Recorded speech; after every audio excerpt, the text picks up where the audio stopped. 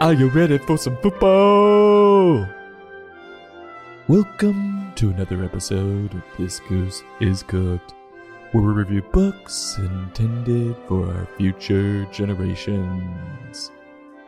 Today's book, Goodnight Football, by Michael Dahl, illustrated by Christina E. Forche, published by Capstone Young Readers. Before we get started, don't forget our very special celebrity tribute to the life of Jimmy Buffett tomorrow, so be sure to tune in. Now, football season has arrived, and what better way to celebrate than with this tome? Goodnight Football is a bedtime tale that follows a little boy and his family to an amateur football game. How do I know it's amateur? The stadium is far too small.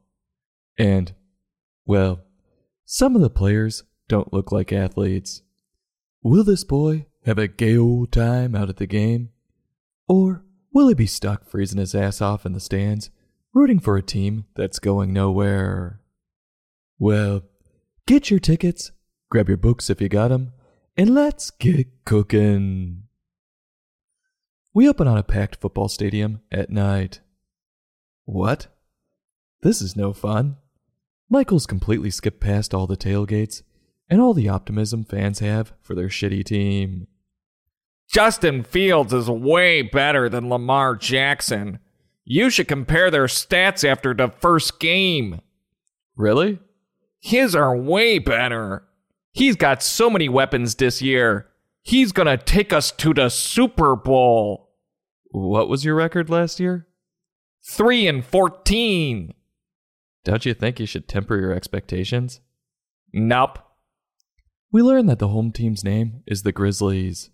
Never heard of them. They must be in the north, because we see a family bundled up in the bleachers, sipping hot cocoa. They better hope no one gets up for the concessions. Excuse me? Excuse me? Excuse me? Could you move it a little? Ah, my eyes! Just brutal.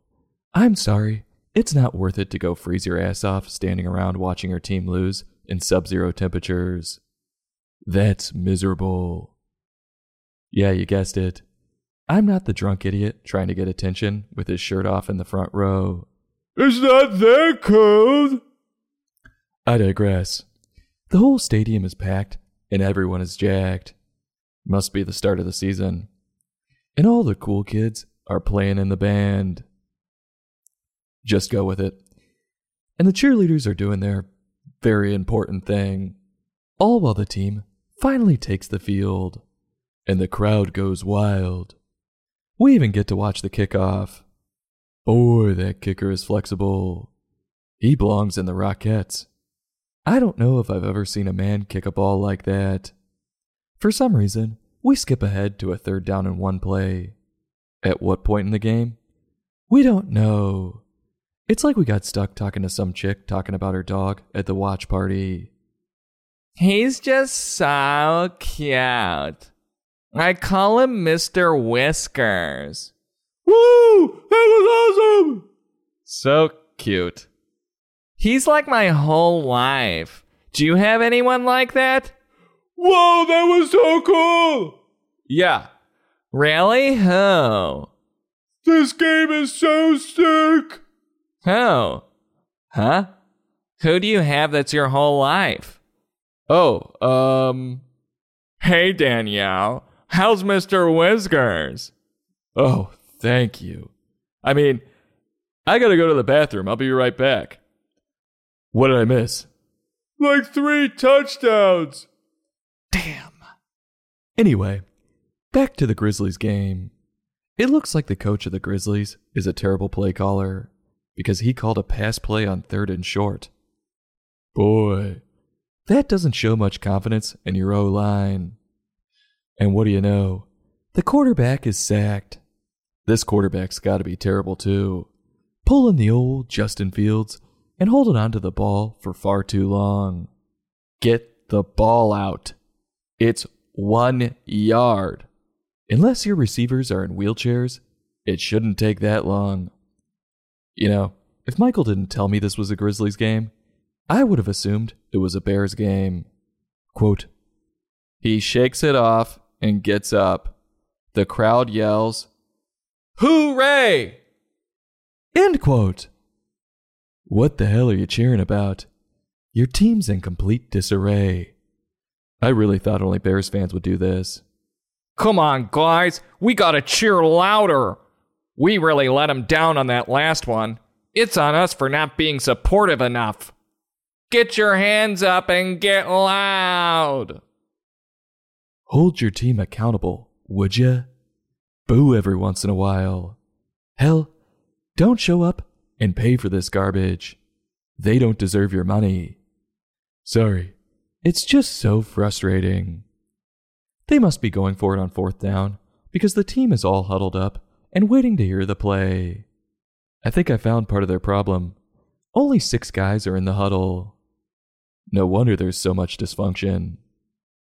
Wow, the team they're playing must be worse than they are, because they blow a coverage on 4th down and long, and they let them score a touchdown on a pass play.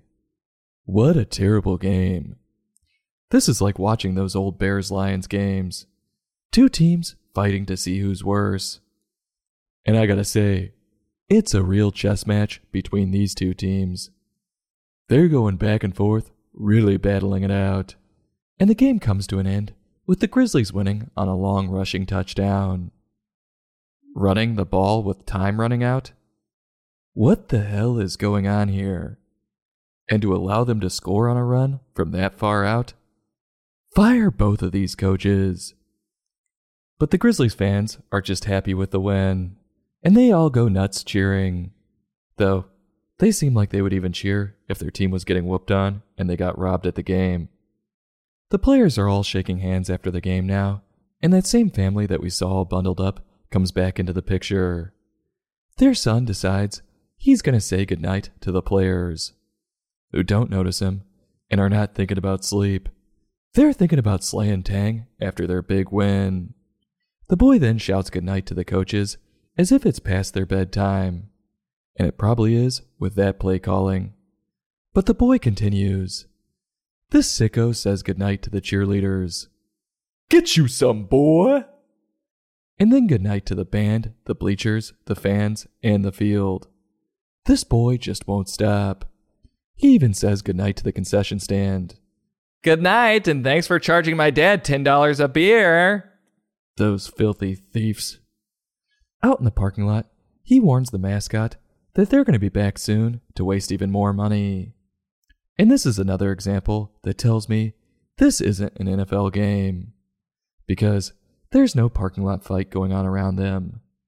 Hey, you pussy bitch. The Grizzlies suck. What did you just say? Take it back. They're my life. I just dropped my whole paycheck on this game. Why don't you come over here and say it to my face again? The Grizzlies suck. Listen, pal. Say what you want about my mother or my wife, but don't you ever disparage my team. Your wife's a hoe. That's more like it. And the Grizzlies still suck. Why, you... This is getting so repetitive now that Michael even runs out of ideas. Quote, good night, goalposts. Good night, moon. End quote. Nothing like stealing a line right out of the famous book, Goodnight Moon. Mike's just doing what they do in football. If it works, take it. Well, the boy continues to say goodnight to random items as he's laying back in his bed. What? No brushing his teeth? And no getting into his PJs? Who are his parents? So the tale ends on the boy asleep in his bed holding a football. I see what's going on here. His parents only care that he turns into a cash cow playing football. What's the lesson to this one? Michael wants us to know that football games can be a lot of fun. They can also suck. Seeing all the commotion and being a part of a crowd can be exciting.